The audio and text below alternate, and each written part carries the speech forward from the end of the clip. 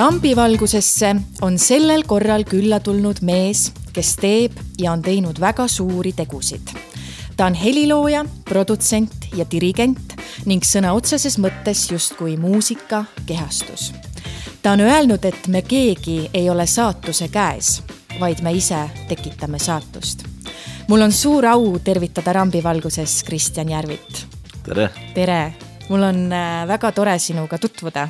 No samuti, minul väga hea meel siin olla ja jagada oma mõtteid. Sest tead, tihti on niimoodi, et osade külalistega ma saangi tegelikult tuttavaks alles siin podcasti laua taga ja nii täna ka sinuga. No täpselt nii ta on. Tähendab, see on niisugune avalik kokkusaamine siis. Kõik saavad siis kuulata, kuidas me tuttavaks saame. Just. Kui tihti sa muidu uusi tutvusi lood ja kui aldis suhtleja ja suhete looja sa oled? No tegelikult vaata, terve see elu on niisugune suhtlus, eks ole, et kui sa ei ole avameelne ja ei kuidagi varjad oma seda olevust, siis minu arust, et elu iseenesest koosneb ju nendest momentidest, mis nagu elustavad asju, eks ole, mitte niimoodi, mis nagu suruvad asja mingisuguse varju. Et kui sa hoiad ühiskonnast eemal, siis see tähendab, et sa hoiad minu jaoks, vähemalt minu tähenduses, elust eemale ka. Aga kuidas sul siis praegu läheb ja millega sa toimetad? No tead, läheb väga hoogsalt, peaks ütlema, ei ole niisugust momenti, kus nagu hakkaks igav. Ma käisin eile Berliinis, tegin niisuguse kiire tripi sinna ja see ei olegi isegi nii kerge, kui üks võib arvata, kui on otselend, siis on otselend, eks ole, aga pidin läbi Süüriki niimoodi Berliini tulema, siis seal olid kohe mingisugused kohtumised ja siis järgmine hommik tegelikult ma mõtlesin, et aega on, lennuk on kell 11, aga tegelikult sinna saabuda ja hotellist välja tšekkida, isegi kohtuda seal, isegi väikse niisuguse 15-minutise kohtumise teha enne äraminekut, siis jõuda sinna õigeks ajaks, et olla isegi selles turva savas. Ja siis oli kohe lennuk ja siis oli 11, pool 12 ja siis ma ütlesin siia alles kell 6, eks ole, et 2 päeva läksid absoluutselt nagu mitte millegisse, aga me just sättisime nagu, tähendab, miks ma käisin, seal me sättisime oma orkestri selle Läänemere Filharmoonika uued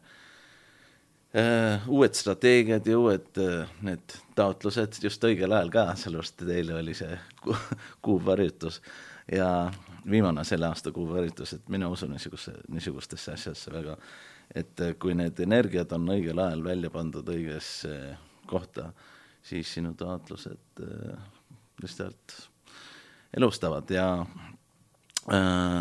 põhiliselt ongi praegu selle Läänemere Sony uue pähklipureja, mis on minu ütleme Tšaikovskist ümber tehtud seade tervest sellest balletist. Põhiliselt ma kasutan siiski tema muusikat, aga see lähenemine on teistsugune, see on ümberorkestratsiooni ja seadetud, mõtestatud kohad, mis panevad seda kõlama natukene teistmoodi, kui näiteks kui sa võtaksid mingisuguse klassikalise variandi kuskilt kataloogist välja ja võrdleksid neid kahte asja, siis on 2 erinevat värki, et põhiliselt see on ümber mõtestatud niisuguseks dramaatiliseks sümfooniaks, mida saab mängida ilma balletita. Ja see on siis mitme erineva riigi vaheline koostöö? Nojah, see on põhiliselt, see on rahvusvaheline väljaanne, aga nüüd Sony Music Eestis siin on nagu sellega seotud sellel määral, et need tõesti nagu võtsid selle nagu oma hõlma alla siin Sony Balticsi selles alal Soomes ka promoda ja põhiliselt anda teada inimestele, et kuule, niisugune märk on olemas ja üldse see on nagu selle Sony Classics ja Sony Music on niisugune väga-väga suur ja ebamäärane loom, mis ei tea mõnikord, mis siseselt isegi selle looma sees toimub, aga selle Classicsi alal praegu on just niisugune ütleme suund eriti aasta lõpus pushida niisugust meeleolukat uut toodet, mis on pähklipure ja ma loodan, et kõik saavad selle kuidagi moodi ühte või teistpidi kuulata. Üks single on juba välja tulnud eelmisel reedel, mille nimi on Coffee, Araabia tants. Ja siis järgmine nädal, ülejärgmine nädal, 18. tuleb järgmine single ja siis 2. detsembril on see albumi välja tulek. Et vahel see ebamäärane loom kappab sellises suunas, kus võib sündida midagi väga imelist ju ja maagilist. Just, aga see alati on 100% selle üksik inimese vastutuses, kes tunneb huvi. Ja alati on niimoodi. Tegelikult ükskõik, valitsus on umbes täpselt samasugune loom nagu Sony Music. See on päris hea võrdlus.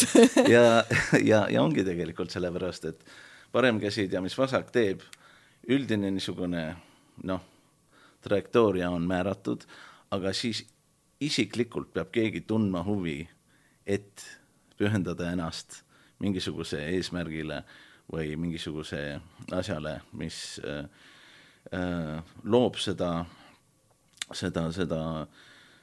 tulemust, mis on loodetavasti juba taotluslikult soovitud, mitte niimoodi, et kogemata justus niimoodi, et umbes taoline värk kukkus välja. Ja ma arvan, et paljud asjad ongi nagu vastutuses kinni, et inimesed nagu, kes vastutavad, need saavad. Ja need, kes ei vastuta, siis need tegelikult niimoodi kompleenivad terve aeg, et kuule, tead vaata, et mina ei saa, teistel on, aga tegelikult see üldse ei ole niimoodi, et mina nagu soovitaks kõikidel minna, olla vapper, kirglik, suure avameelse armastusega, käed lahti, iga päev niimoodi tõusta üles ja vaadata, mis saab selle päevaga. Aga kui me liigume sinu juurte juurde, siis tegelikult sa ei ole terve oma elu, peaaegu terve elu elanud Eestis, on ju, et 80ndate alguses kolisid sa perega Ameerikasse ja sa olid siis 7-aastane. Just, et siis me, minu arusaamine Eestist siis oli niisugune nagu 7-aastasel on, eks ole, mis tähendab, et perekond ja ma käisin siin esimeses klassis, aga ikka need ühiskondlikud asjad jäid edasi, sellepärast, et siis kui ma ära läksin, ma ei läinud üldse ära kuskile, tegelikult mul jäi täpselt samasugune ümbruskond, lihtsalt see füüsiline Eestis olemine muutus. Siis kui me Ameerikasse juba jõudsime, tegelikult see oli väga naljakas, et isegi kui me Viini jõudsime, oli seal juba Arvo Pärdi perekond, kes mitte üldse nagu täielikult juhuslikult olid samas hotellis, kus me peatusime. Nemad olid nagu selle aja ära lõpetanud, mis oli tegelikult lihtsalt üks ülemineku aeg, nemad läksid Berliini edasi. Ja siis meil nagu see just 2-päevane, mingisugune 1,5-päevane niisugune klapp, kus kattus meie seal olemine ja nende olemine, et põhiliselt me läksime siis Ameerikasse edasi ja mina ei saanud üldse nagu aru, tähendab tegelikult me oleks võinud Viljandis olla, eks ole. Ja siis me sõitsime edasi New Yorki ja see oleks võinud olla Tartu. et mul absoluutselt ei olnud nagu niisugust tunnet, et me sõidame kuskile, mis ei ole Eesti. Mul oli see terve värk üks suur Eesti, sellepärast, et eesti keel jäi edasi. Tähendab, keel ei muutunud, eks ole. See perekond isegi, kes võttis meid sisse, Ameerikas niisugune sponsor perekond oli Eesti perekond ja kõik need väliseestlased, kes olid väga aktiivselt, isegi rohkem aktiivselt kui siin Eestis, tegutsevad sellel sellel eesmärgil põhiliselt, et nagu neid, kes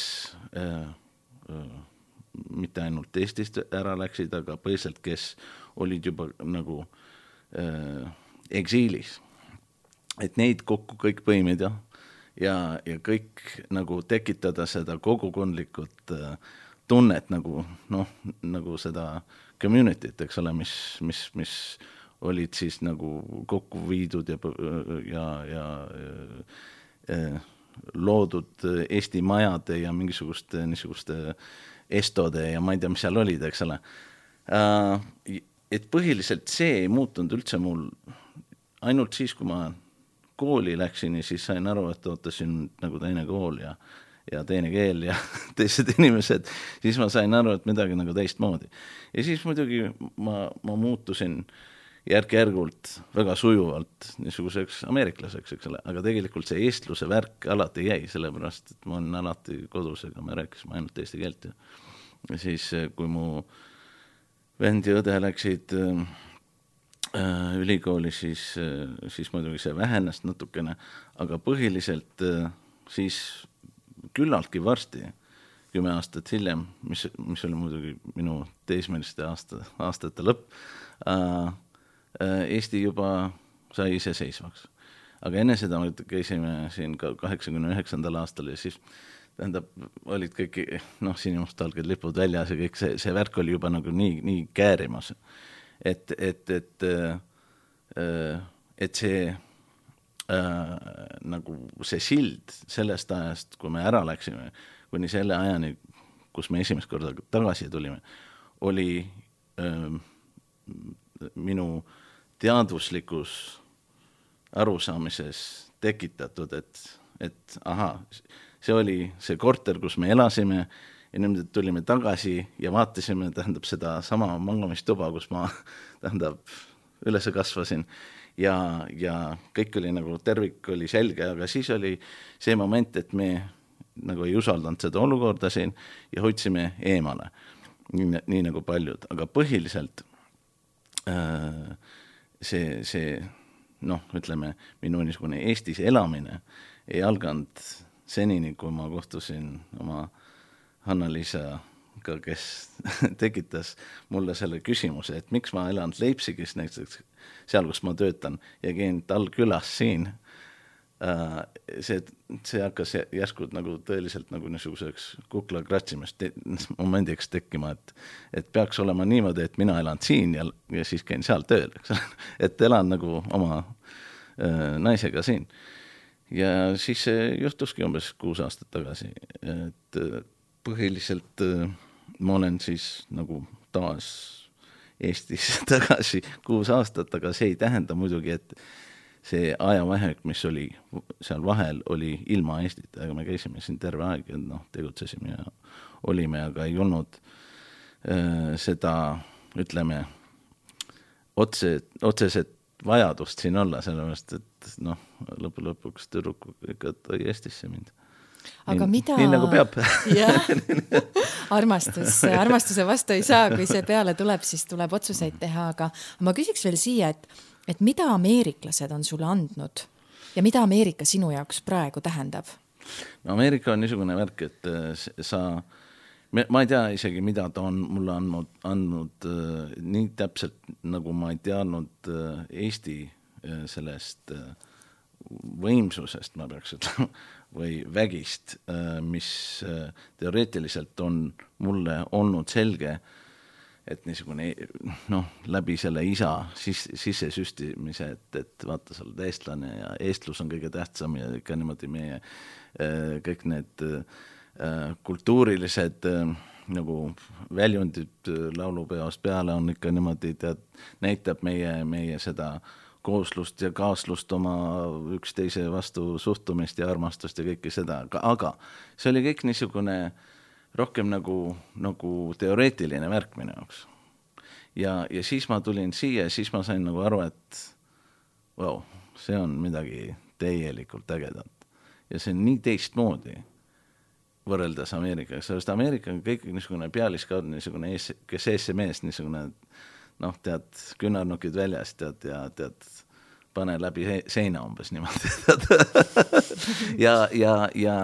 Aga siin on nagu see armsuse aspekt on nagu täitsa nagu see, ütleme, see nunnumeeter on nii täielikult laes, et iga kord, kui ma näen, et Eestis on midagi, mis on nagu kuidagi kurja või niisugust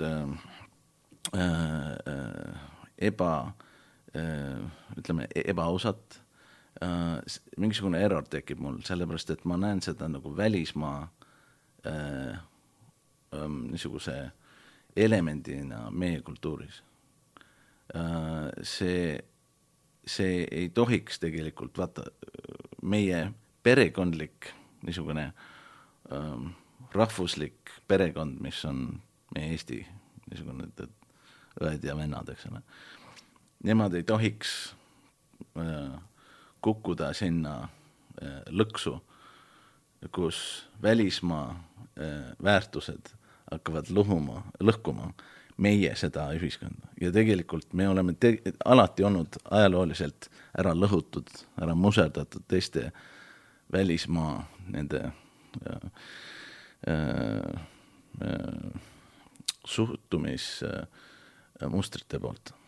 Ja ma arvan, ma nüüd, kui ma niimoodi väga ausalt valiksin, ma Ameerikasse tagasi ei läheks elama, sellepärast, et see on liiga toores ja see on mingisuguse nahaalsuse peale üles ehitatud. See võimsus tuleb läbi ostuvõimu, läbi ökonoomilise võimu. Seal on häid inimesi, seal on geniaalsed inimesi, fantastilised.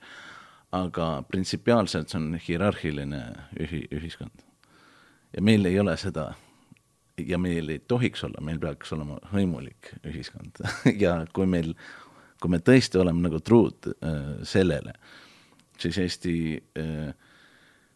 ongi kõige armsam, väiksem, innovatiivsem, kõige kiirem, kiiremate saavutustega, kõige väiksema ajal, kõige kvaliteetsemate asjadega, kõige ebatavaliste lahendustega riik, mis tegelikult on täpselt see, mis peaks olema meie kultuuri tunnustuse ja rahvuse eesmärk, et me oleme selle lappi maa toode, mis teeb teisiti. Kui te tahate mees šnitti võtta, siis palun väga, aga vaat see moment, et nagu keegi tuleks siia tippjuhiks ja siis ütleb meile, kuidas need suured poisid mängivad seda mängud. Seda meil ei ole vaja, sellepärast, et tegelikult me näeme, kuidas need suured poisid mängivad. Meie juhid peaksid olema eestlased ja siis võib-olla, kui me tahame kiiret niisugust professionaalset mingisugust teostust, siis kutsume välismaalasi neid tegema, aga tegelikult me peaksime nagu uskuma sellesse, et see värk, mis me omame, ei ole provintsiaalne. Tegelikult see on hingeliselt palju rohkem arenenud kui välismaa. Nii et Eesti väärtus on ajas sinu jaoks hästi palju muutunud, nagu ma sellest jutust praegu minu meelest, et Eesti väärtus on alati alla surutud ja me peaksime nüüd peale nii pikka iseseisvus olemist, eks ole. Me peaksime nagu tunnustama seda värki, et tegelikult, et iseseisvaks igavesti jääda, me peame 100% anduma sellele, mis on intuitiivselt õige, mis on tegelikult meie Eesti ühiskonna soojus ja armsuse hoidmine ja ma arvan, et see on tõesti nagu perekondlik väärikus, mis on maa, metsa, mere tarkusesse panustus enda selles ühiskonna tekitamisele. Põhiselt ei ole niisugust asja, et me proovime teha siin nagu Californias, sellepärast, et seal see töötab, seal võib töötada, sellepärast, et seal on teised inimesed ja teised olud, aga meil see ei tööta ja tegelikult see arusaam peab nagu olema 100% selge, et Eesti väärtused on muutuse all olnud läbi erinevate igade, aga tegelikult me alati tuleme nagu sinna tummikusse tagasi ja nüüd me peame sellest tummikust tegelikult arendama enda värgi, mis absoluutselt ei ole sõltuv teistest. Tead, kui paljud on öelnud, et praegu nende sündmuste valguses, mis Euroopas ja eelkõige siis Ukrainas näiteks, mis Ukrainas toimub, on väga paljud hakanud siin oma kodumaad palju rohkem hindama ja seda vabadust, et mina olen sündinud vabas Eestis ja see on minu jaoks olnud iseenesest mõistetav, aga... Minu isa ka. jah, et kuidagi, et see väärtuse ümber sõnastamine iseenda jaoks on ikka selle aastaga pigem toimunud, jah? Ja tähendab see Ukraina sõda nii jõud, nii nagu ta ei ole ja on tegelikult, ta on tekitanud mingisuguse selguse meie ühiskonnas, isegi meie, ütleme, Vene elajaskonna vahel ja meie suhtluse vahel, et tegelikult me oleme kõik üks ja me peame üksteist hoidma.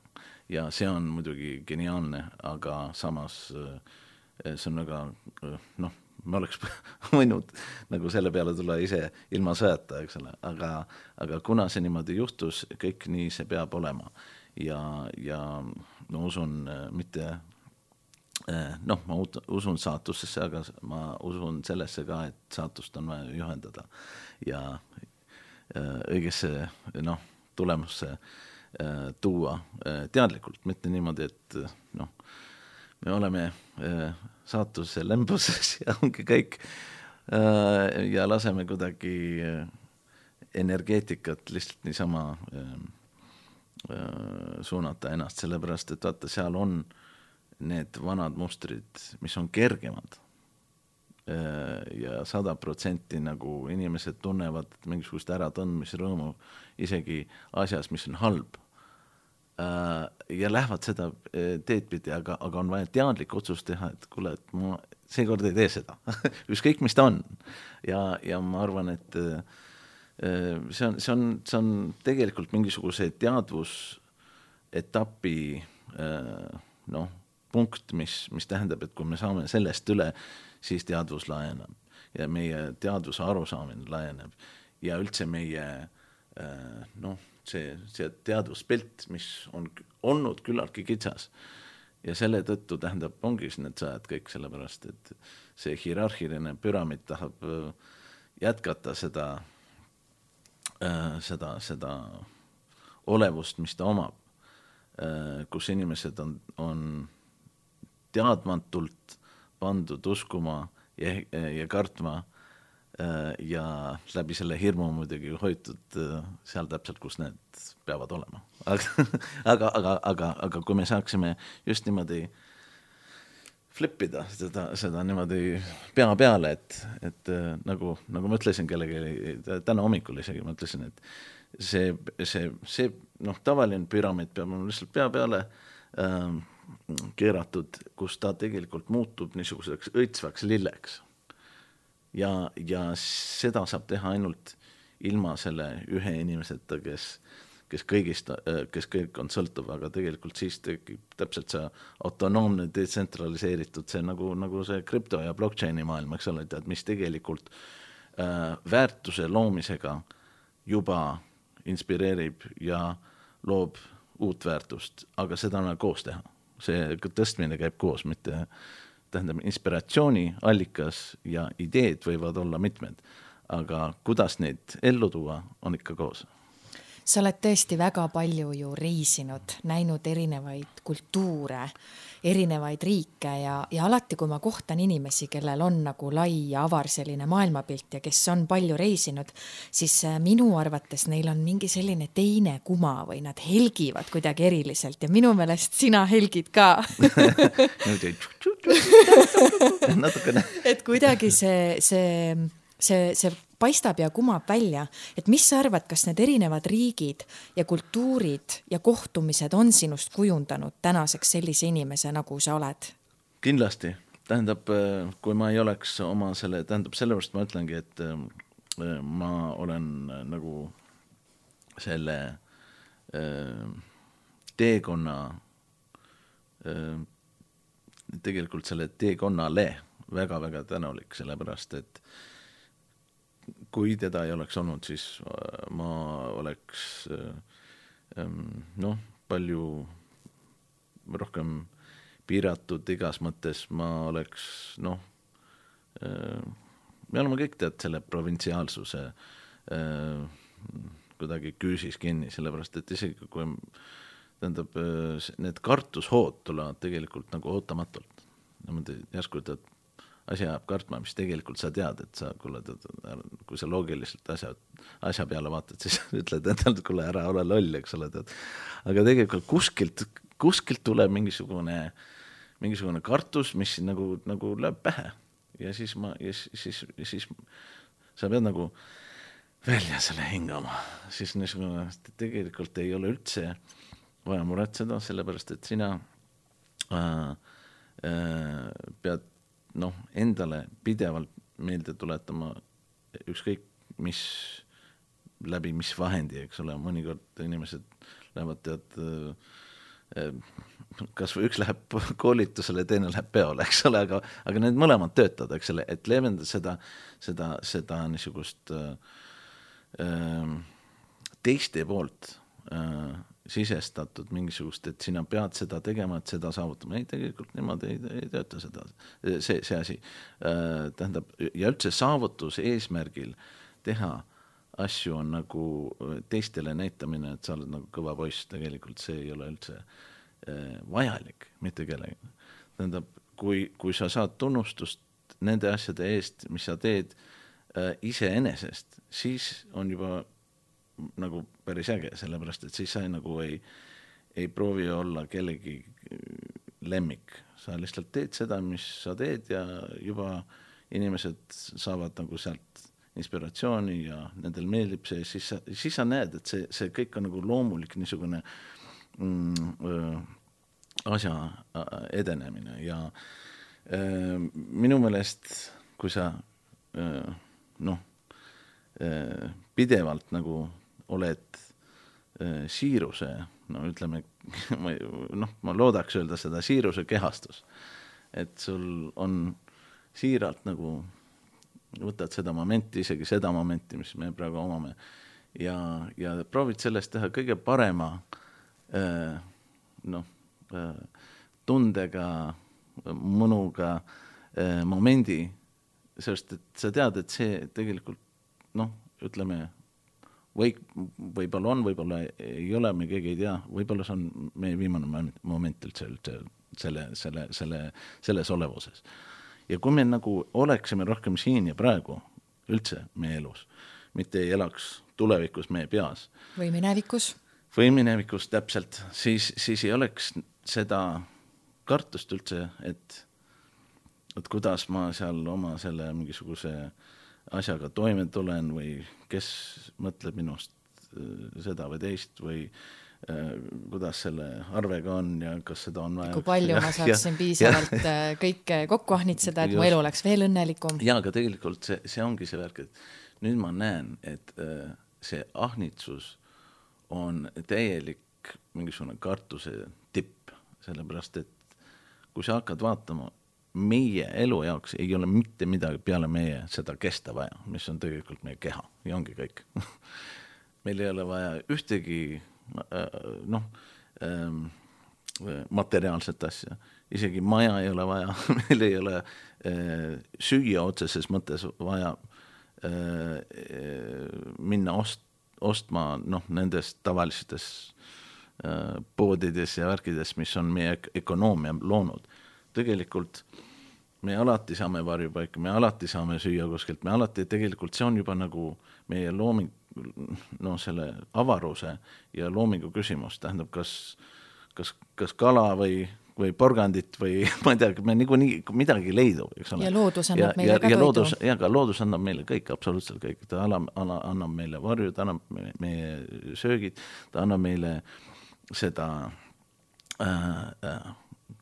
kooslust ja kaaslust ja kõik see on tegelikult välja viidud nii ebamoomulikusesse olukorda, kus me arvame, et me tegelikult oleme sõltuvad nendele, kes tegelikult pakuvad, et põhiliselt see on niisugune modernne orjust ja sellepärast ma kuidagi arvan, et me peame uue ökonoomia looma, me peame uue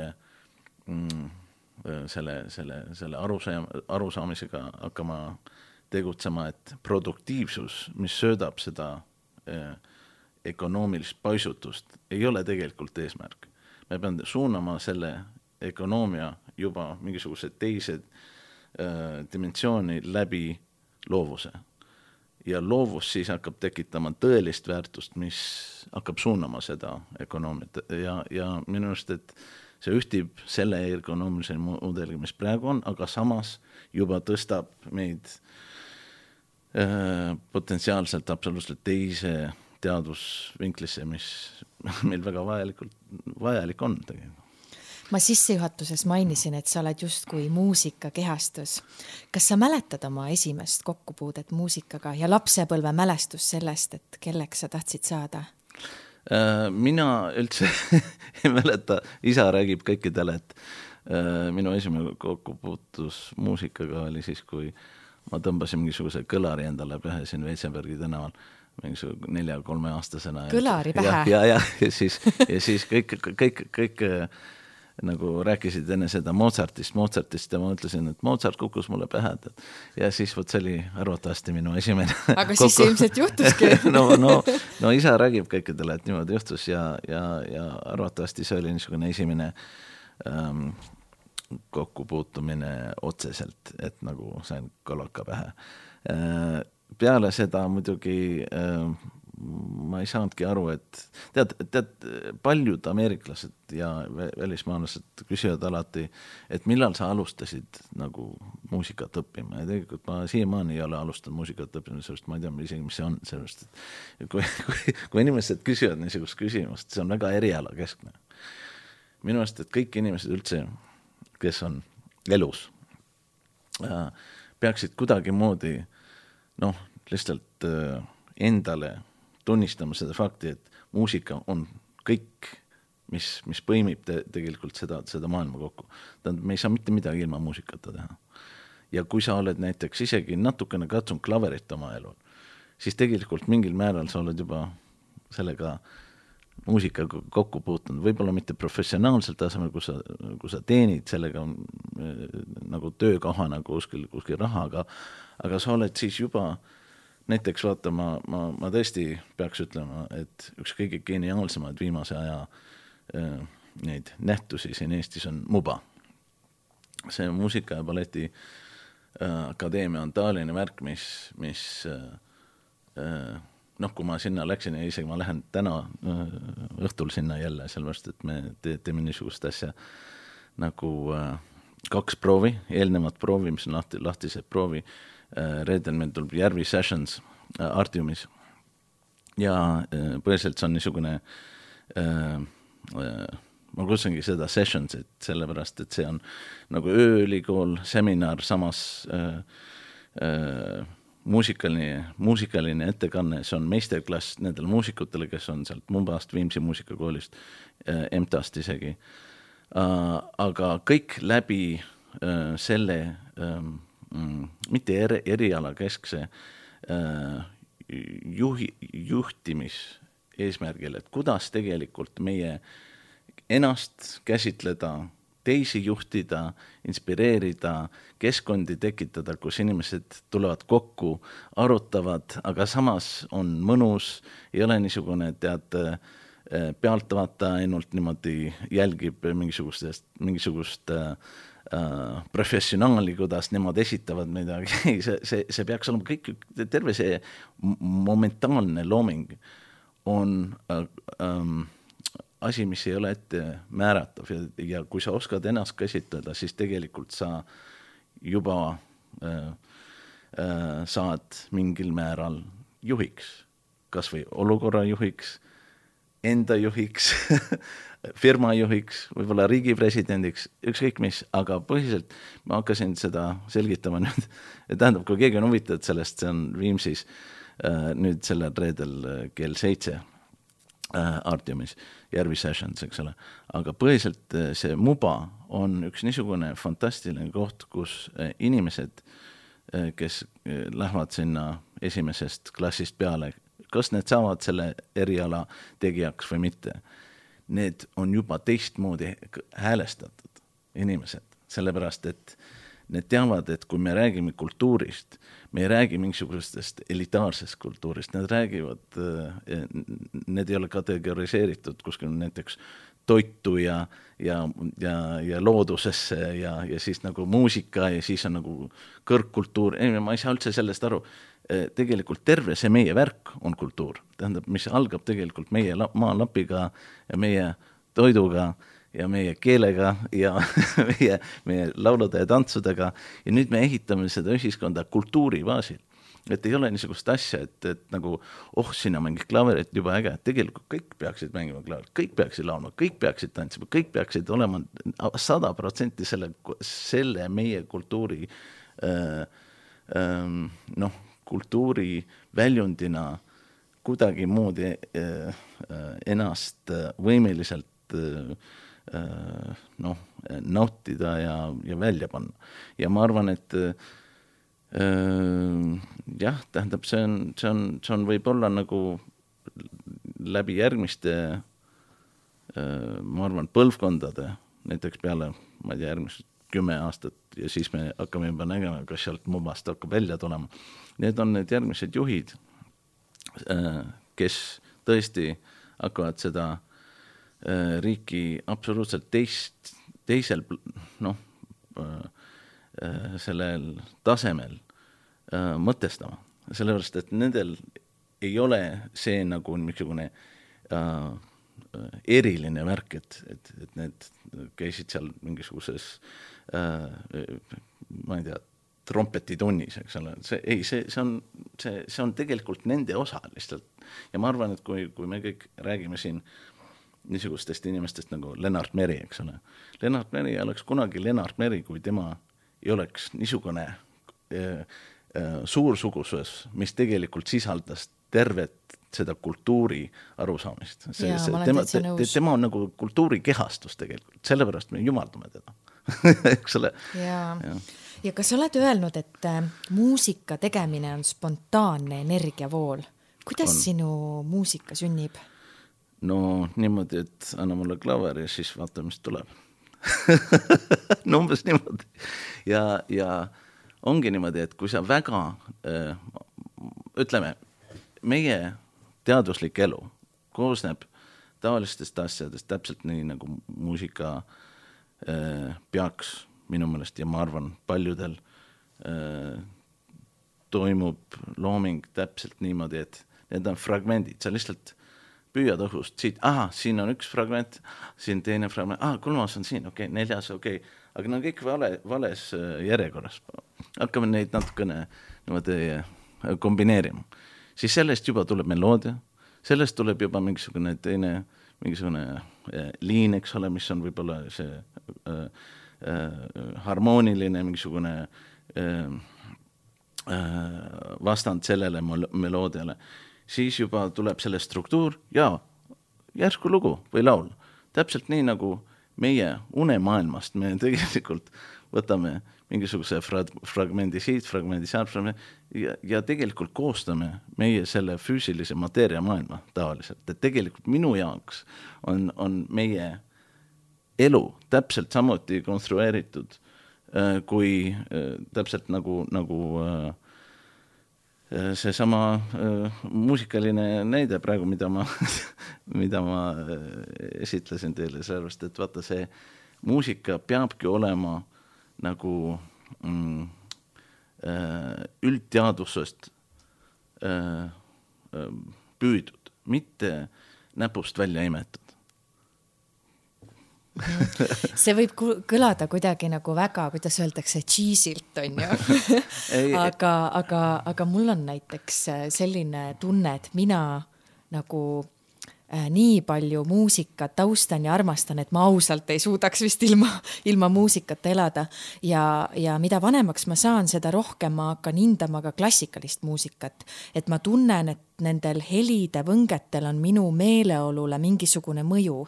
Kuidas muusika sind tervendab ja kas sa oled sellega kokku puutunud, et klassikaline muusika tervendab? Sest aga klassikaline muusika on tegelikult, vaata, klassikaline muusika on lihtsalt vanem muusika, mis on mingisugusel ajastul kirjutatud, kus tegelikult see popmuusika ja see populaarne muusika ei ole nii privileeriv. Ta on lihtsalt vanem. Tähendab, ta ei ole teistmoodi muusika kui näiteks mingisugune Jüri Pootsmani laul, siin on muutub võib-olla ka klassikaks, ma ei tea, 50 aasta pärast. Ja minu arust, et kui inimesed näevad seda taolisena, siis ei ole niisugune värk, et kuule, see on sa pead olema jube teadlik selle jaoks. Ei, see on lihtsalt, vaata, Mozart kirjutas põhiliselt Schubert ja need inimesed, need laulu heliloojad, eks ole, need kirjutasid niimoodi laule. Aga mitte alati laulnud keegi, aga parem käsi mängis meloodiat ja vasakesi mängis harmooniat. Aga kui sa vaatad tõeliselt niimoodi, siis nende muusika on jube kärge, jube lihtne aru saada, jube ilus. Ja tegelikult see on mingisuguse keskkonna väljund siis, mis pakkus seda momenti, et seda luua. Täpselt nii, nagu ma kirjutaks mingisuguse roosa diivani rohelise tooli, mustvalgete kardinad toa, mingisuguse väljundise ütleme keskkonna väljundi, kui mul oleks praegu see mingisugune keyboard, siis ma kirjutaks just nagu selle tunnele, mis see on tekitanud. Mis siis siin ruumis parasjagu on, mida sa näed. Ja vaata siin mikrofon ja kõik, ja ma nagu reageerin selle värgile. Ja mitte niimoodi, et ei, ma pean olema mingisugune korralikus kehastus ja siis niimoodi olla tõsine ja siis hakkama mingisugust teise inimese arvamust rahuldama. Miks mul seda vaja on? Ega vist ei olegi. Aga see tervendamise osa, kas sa oled tundnud, et muusika või heli tervendavad sind? Muidugi, muusika ja heli ainukene värk on, et ta tervendab. See on terve eesmärk, miks muusika ongi igal pool. Tähendab, me lähme põhiliselt muusikasaatelt sisse ja välja igasugusest ja põhiliselt kõikidest olukorradest. Mõnikord isegi nagu lähme muusikasaatega sisse kontsertile, mis on juba muusika ja siis me saame oma elamuse ja siis lähme välja ja siis on jälle muusika. et põhiliselt taksades on muusika, telekas on muusika, terve aeg on muusika, isegi kodus, tähendab, iga kõla mingil määral on muusika. Kui sa kuulad mingisugune lamp suriseb kuskil, see on ka muusika. Tähendab, minu jaoks on visuaalne ka see värk, et vaata, sina oled siin selles kontekstis, see on minu jaoks juba mingisugune vorm, mida ma saan täielikult muusikasse panna, sellepärast ta eksisteerib juba, ma lihtsalt tõlgin seda. Kui äge. Aga praegu on tõesti ju väga palju erinevat muusikat, popartiste, nagu sa mainisid ka Jüri Pootsmani on ju, et ja erinevad žanrid on hakanud omavahel nagu üksteist miksima. See on lubatud? Muidugi see on lubatud ja tegelikult see on alati olnud niimoodi, aga me on lihtsalt sildistanud seda niimoodi, et see on niisugune techno ja house ja siis on see dubstep ja siis on igasugused värgid, mis see on liiga funk minu jaoks, et ära see, kui on liiga funk, siis ära tee vähem. Eks ole, siis tundub nagu klassikaline muusika on just kui see püha on ju, mida ei tohiks puutuda, aga see on nii äge, et on hakatud miksima seda kuidagi poppi. Minu meelest vaata, me lihtsalt ei tea küllalt sellest ajaloost, mis on enne elektrit olnud. Sellepärast, et põhiliselt vaata, Mahler uuendas Schumannit ja Tšaikovski uuendas seal teisi heliloojad nagu Mozart, eks ole, ja Strauss uuendas Couperani ja kõik need ikka niimoodi uuendasid, sellepärast need tahtsid neid väga väärtuslikke teoseid eluliselt pikendada. Ja täpselt seesama traditsioon kestab nüüd läbi taoliste asjade, mida mina teen Tšaikovskiga näiteks ja meil on terve see uus niisugune taotlus olla nüüd tekitada oma muusikat, kirjutada nii palju kui võimalik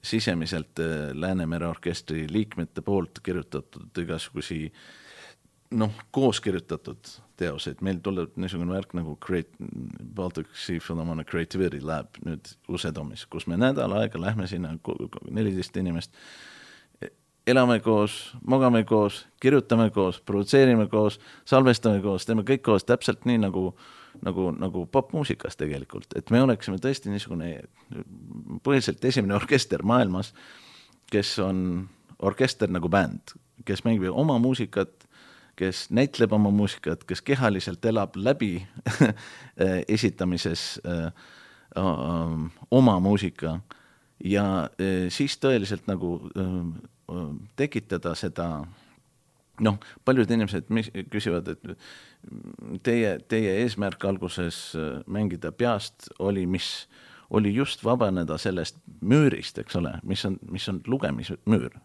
mis ei ole võib-olla isegi arusaadav paljudele, aga see paberi noot seal oli ja on siiamaani kõige suurem takistus inimesele, kes tahab esitada seda. Ta peab ära õppima, pähe õppima ja siis juba oma nüanssidega isegi juurde kirjutades seda esitama. Niimoodi, et see ei jääks mingisuguseks niisuguseks ütleme niisuguseks asjaks,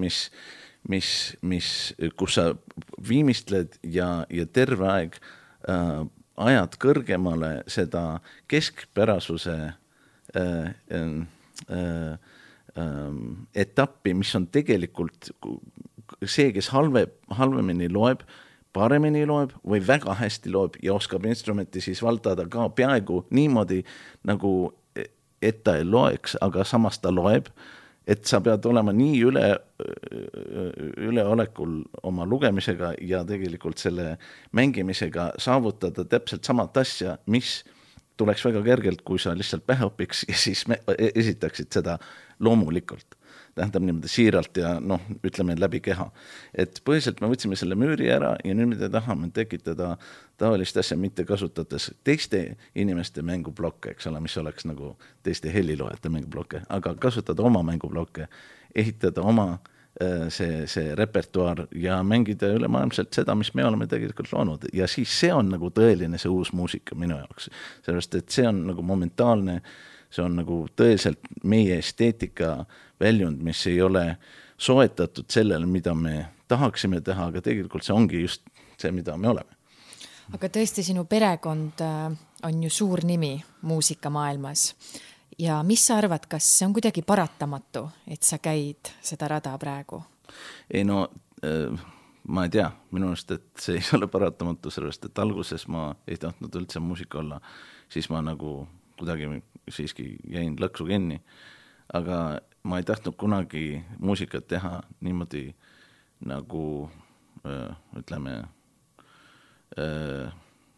nagu oli mulle ette määratud, sellepärast, et kui keegi määrab mulle midagi ette, siis ma põhiliselt ma tunnen, et ma võin seda nagu mingil määral aru saada ja ära tunda ja isegi kuidagi omandada, aga ma ei taha olla sama kellegi teisega, et see samastumisaspekt, et vaata, mul on just nagu, kui mina näen, et keegi on sama ja teeb samat asja, siis ma nagu tahan midagi teist teha. Aga paljudel inimestelt on niisugune tunne, et kuule, ma tahaks just liituda selle samasugusega, ja karjas koos joosta. Ja, et karjas koos joosta, aga miks? See on ka mingisugune kindlustunne. Võib-olla kindlustunne, aga see on vana kooli mõtlemine. Tegelikult see on juba see on mingil määral enesekaitse. Alguses muidugi on väga hea karjas olla. Sellepärast õpid väga palju oma karjalt, tähendab oma sellelt hõimult isegi, see võiks öelda. Aga siis sa pead nagu edasi viima seda ja kui sa jääd sinna ja kutsud seda mugavustsooni traditsiooniks, siis tegelikult see terve värk läheb tagurpidi. Ta ei arene, aga ta kas või jääb soiku või isegi halveneb. jah, ma täitsa mõistan. Aga kes on näiteks praegu sellised artistid võib-olla, keda sa vaatad ja hoiad silma peal? Ma tean, et Nööpiga sa oled teinud väga ägedaid projekte koos siin hiljuti. No kuule, vaata, taolised inimesed nagu Andres, tema on tõesti selle vabaduse kehastus ja tegelikult tema, isegi kui ta laulab inglise keeles, tema suhtumine on väga eestilik. Ta on väga isiklik, ta on väga armas, ta on väga aus, ta on väga nagu võrdväärne niisugune partner, ei ole niimoodi, et ta nagu ei kuule tema, kõik peavad nagu tema moodi tegema. Ei, tegelikult ta on täielik niisugune, ütleme, see siiruse kehastus, ütleme, täpselt nii nagu Mikk Pedaja minu jaoks, ma väga armastan Opuse, need Mari Mentalo ja Johannes Ahun ja terve see punt, see on geniaalsed absoluutselt. Tähendab, nemad on võtnud see, mis Red Attack alustas ja nüüd nagu paisutavad seda tekno poole ja kõik see pärimusmuusika sulandus elektroonikaga, see on geniaalne asi, see on tõesti geniaalne. Ja ma lihtsalt suure entusiasmiga toetan neid eriti, aga kõiki teisi, kes teevad omad moodi taolist asja. Ja siis on terve see filmimuusika suund ja liikumine, et tõesti saada seda dimensionaalsust akustilises muusikas läbi elektrooniliste abiriistade, ütleme niimoodi. Ma väga ka austan ja hoolin helimehi, kes on õpetanud meile mõelda sageduslikult, mitte ainult loominguliselt, aga tegelikult kasutada seda sagedust välja nagu loomingut. Siis üldse meil on nii palju huvitavaid välismaa artiste ka, kes on kuidagimoodi suutnud mulle ka väga niisuguseks ütleme inspiratsiooniks olla, aga mitte ainult välismaa artiste, näiteks taoline inimene nagu Kerli Kivistu, eks ole. Tema on ka saanud kõik oma esteetilised ja need oskused välismaal, aga tegelikult ta miksib praegu seda jube hästi selle nende Eesti juurtega, eks ole, ja see tulemus on väga teistmoodi kui teistel, eks ole, aga jube äge. Tähendab, tema uus laul praegu, mida ma kuulsin hiljuti, ei ole veel välja tulnud, on fantastiline ja siis on igasugused need Robert Kochid ja Sven Helbigud ja Max Richterid ja kõik taolised inimesed, kes nagu hoiavad samasugust esteetilist liini nagu ütleme maitset, mis kõikidel nendel nöppidel on, eks ole, ja ma ei tea öelda nöppidel, aga tegelikult ta on väga unikaalne, et see oli tegelikult väga vale, et ma isegi ütles niimoodi, aga põhiliselt inimestel, kes on niisugune avardumine, võib-olla on parem väljendus, nagu Andresel on, eks ole, uude asjadele, asja miksimistele, nii nagu põhiselt ta tegi fantastilise remixi sellest €1 loost. Ma arvan, see Portugali mingisugune lugu oli seal. Kuidas ta selle nagu tegelikult tegi täieliku niisuguse niisuguse house mixiks, eks ole, oli fantastiline, sellest, et ta võttis niisuguse süütu, väga ilusa, lihtsa meloodia, mis oli akustiliselt esitatud ja siis ta pani niisuguse peo sinna taha ja see on minu jaoks, et saavutada seda nii maitsekalt on lihtsalt geniaalne. Ja ma arvan, et niimoodi me peaksime Eestit kuidagi moodi, me peaksime Eesti peo panema kõikide asjade taha ja olema täielikult kindel, et maailm tantsib meiega koos. Sa mainisid siin vestluse käigus ka, et kõik asjad peaksid baseeruma armastusel. Mida armastus sinu enda jaoks tähendab täna? No armastus on ainukene asi, mis seal on tegelikult, aga ei ole mõtet üldse nagu elada, kui armastust ei ole. Tähendab, armastus ongi see terve meie elu eesmärk tegelikult. See ongi üks huvitav asi, et armastus tähendab nii erinevaid asju. Üldse vaata, keel on niisugune asi, mida ma võin küll siin keerutada oma seda keeltada, aga tegelikult inimesed võib-olla saavad interpreteerida seda erinevalt. Aga muusika on taoline asi, mis ei ole interpreteeritav ühte või teist pidi, sellepärast et me ei räägi artistina interpretatsioonist, ma räägin tegelikult selle muusika aususe väärtust ei saa tegelikult halvendada või paremaks teha. Ta on nii, nagu ta on, eks ole. Sa võid teda natukene niimoodi keerata ja käänata, aga tegelikult see, mis on juba helilooja või looja poolt kuidas elektrooniliselt, akustiliselt laulu viisil või kandla mingisuguses väikses meloodias mängitud, see kõik on nagu kas või puudutab sind, kas või paneb sind, ütleme, niisuguse unistusmaailma, kus tegelikult sa tahad olla, toob pisara välja kas või kurbusest või õnnest, kas ta omab seda võtit, eks ole. Ja minu arust vaata, see armastus ongi põhiliselt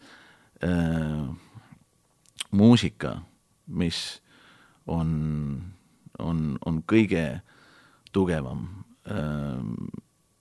selles, et ta võib täiskasvanud mehe panna nutma ja kes kaitseb oma seda võimsust ja jõukust 10 küünega, eks ole.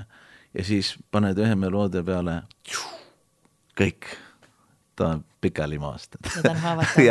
ja see on tegelikult, kus sa tõesti näed, et armastus lõpuks võidab kõik. Seal ei ole niisugust asja, et keegi paneb mõistusega nii kangelt vastu, et ta ületab seda. Ei, see mõistus on 1/10 sellest võimsusest, mis armastus on. Ja tegelikult armastus on meie süda. Ja meie kõige suurem võitlus käib nende kahe asja vahel.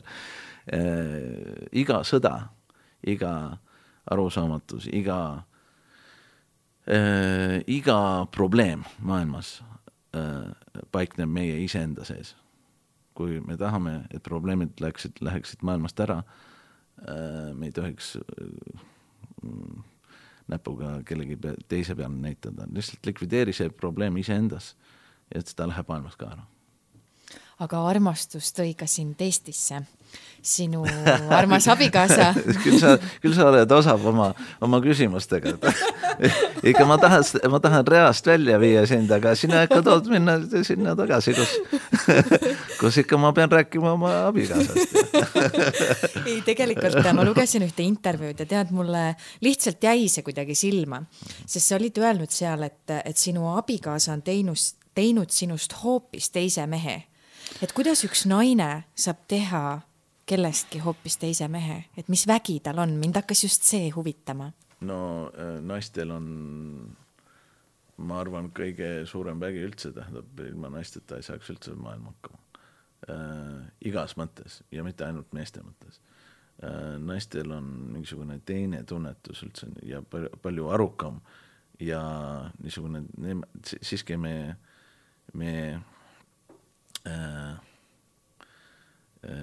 ütleme, ema mõttes oleme kõik häälestatud naisenergia peale ja tähendab, ema annab sulle soojust, armastust, ta söödab, ta paitab, ta hoolitseb, ta on kõik, mis tegelikult ükski olend ei saa ilma emata hakkama, eks ole. Ma vaatan niimoodi seda. Ja kui sa näed seda oma naises ja mitte, et sa muutud niisuguseks beebiks, eks ole, aga me oleme lihtsalt natukene vanemad versioonid sellest, mis tegelikult me transformeerume algusest lõpuni samas, ütleme, tundemaailmas, millesse me oleme siia maailma toodud. Ja kui me tahame nagu aru saada natukene teistmoodi sellest, et me saame asjalikuks ja täiskasvanuks, kus meie emotsioonid on niimoodi alla surutud, siis on vale kõik. Tegelikult me peame oma selle suhestumismomendi leidma just selles, et kuule, kas see klapp, mis tekib, kui ma täielikult andun sellele, on see klapp, ja see tunnetus ja see tasand, millele ma tahan nüüd luua selle keerleva energiavoolu, mis täiendab mind ja ma täiendan teda ja see on nagu see ägedus, ma peaks ütlema.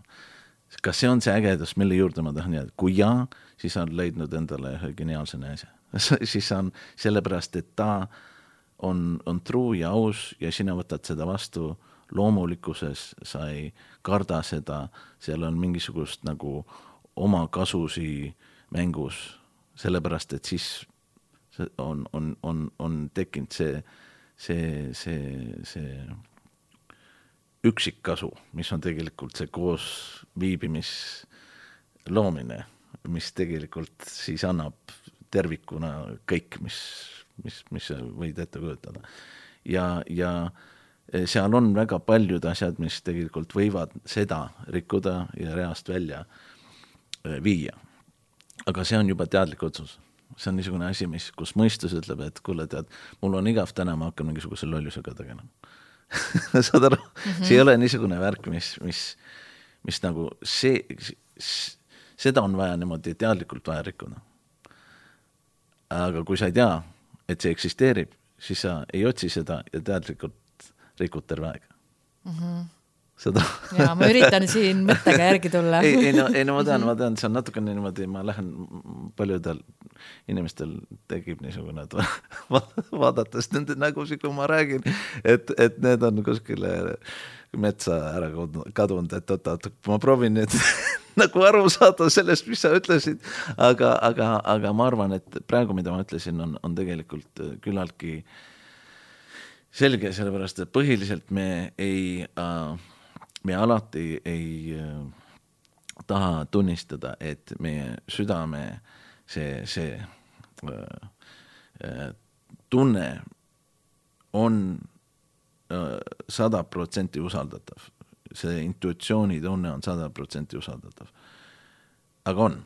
Lihtsalt ma julgustan kõikidele minna selle intuitsiooniga kaasa, usaldaga seda ja ärge laske seda väga kurja mõistustaati, kes tuleb alati oma selle mingisuguse tarkuskepiga sealt lahti kanguta. Mis on sinu õnne koostisosad? Põhiliselt, kui niimoodi väga, vaata, ma otsin alati mingisugust mõnevast ja ärevast, aga tegelikult lõpuks ma tahan rahu. ja kui ma lähen näiteks sinna Väena, kus meil on suvekodu, mida me tegelikult oleme nüüd kuidagi teinud isegi aastaringseks koduks. Mul on niisugune tunne, et see metsaserval seal merekohinaga see looduse keskne paik on nii nagu minu jaoks kõik see puu ja terve see puidu nagu niisugune suvila tunne, kus kõik on nii päris ja ehe ja see on mingisugune, see puutub mingisugust värki minus, kus ma alati nagu ma helistan Hannelisele, ütlen, kuule, ma ei saa siit ära, ma ei taha ära minna. Et kas te tõesti ei saa siia tulla? Ei, me peame seda ja teist tegema ja siis hommikul on lasteaed ja me ei saa niimoodi me hakata sealt hommikul. Et põhiliselt tähendab, kui sa küsid, mis need elemendid on lihtsalt see lihtsus. See kõige lihtsam olek igas mõttes ja ma ei räägi mitte mugav, ma räägin lihtsalt mugav ja lihtne, kus on tähendab selle karge tuule värskus on nauditav, see ei ole niisugune teada, et kui lund tuleb, ei ole vastik, eks ole, aga sa naudid seda. kui mingisugune hall vihm, kus sa ei tea, kus see taevas lõpeb ja maa algab, et sa naudid seda, et ei oleks niisugust tunnet, et nagu tead, et ei, ma tahan kuskile Mallorcas seda, ei. See on juba nagu väline värk, mida sa linnas tegelikult ei taju väga hästi, aga kui sa lähed maale, siis sul ei ole niisugust tunnet, et kuskil Kanaari saartel on praegu parem. Minu arust, et siis see nagu juba hakkab looma mingisugust teistmoodi mõnu, kus sa saad kamina peale panna ja sa saad näiteks saunas käia, sa oled selle sooja teki all ja sul on küünlad ja sul on terve see värk hakkab ja see hakkab nagu mingisugust fantastilist maagiat looma. Ja ma arvan, et muidu sa nagu sa ei oska ise endaga olla tegelikult. Siis sa otsid väliselt kõiki neid asju, mis sul on nagu sisemiselt puudu. Ja mis tooks selle rahu, aga ei too. Just. Ja siis tõesti sa jäädki selle künkale, et kuule, sa pidevalt jäädki otsima seda, mis sees pool on leida ja rahuldada ja siis lõpuks tekitada seda ma ei saaks öelda lihtsalt endale armsust, aga sa pead ise olema armastuse kehastus. et jaa, tähendab mulle väga meeldib rääkida nendest asjadest, sellepärast ma ise ka kuulan ennast ja siis nagu ma õpin ise endalt ausalt öeldes sellepärast. Ja teadvustad jälle mingeid uusi asju. Just. Aga mulle meeldis ka väga sinuga vestelda, paraku aeg sunnib takka. Aitäh inspireerimast ja väga tore oli sinuga tuttavaks saada, Kristjan Järvi. Väga tore oli sinuga ka tuttavaks saada ja nüüd see niisugune avalik tutvustus üksteisele on tegelikult väga huvitav formaat. Seda võiks teha mitte ainult raadios ja mitte podcast'e, seda võiks teha tegelikult niisugustes foorumites nagu Järvi Sessions. Võib-olla see, mul tuli just praegu see pähe, et võib-olla see peaks olema niisugune peaaegu nagu live videocast või midagi taolist, mis on jaa, väga äge mõte. Jah, mis on praegu me teeme seda minu isaga, aga tulevikus siis nüüd, kui ta ära sõidab Floridasse, siis ma jätkan seda seeriat igavest teiste inimestega, huvitavate isiklustega ja tegelikult see on, kuidas me tutvume rahva ees ja kuidas need reageerivad sellele laivis. Ja rahvas saab küsida ka veel oma küsimusi. Jaa, geniaalne. No suur tänu selle eest. Aitäh sulle, et sa leidsid tihedas ajagraafikust tulla, tõesti. Ma olen väga tänulik. Aitäh sulle ka. Head kuulajad, uus külaline on Rambivalguses juba järgmisel korral. Seniks nautige ise ennast. Tehke mõnusaid tegevusi, mis annavad ja kingivad teile armastust ja olge hoitud. Tšau, baka! Tšau!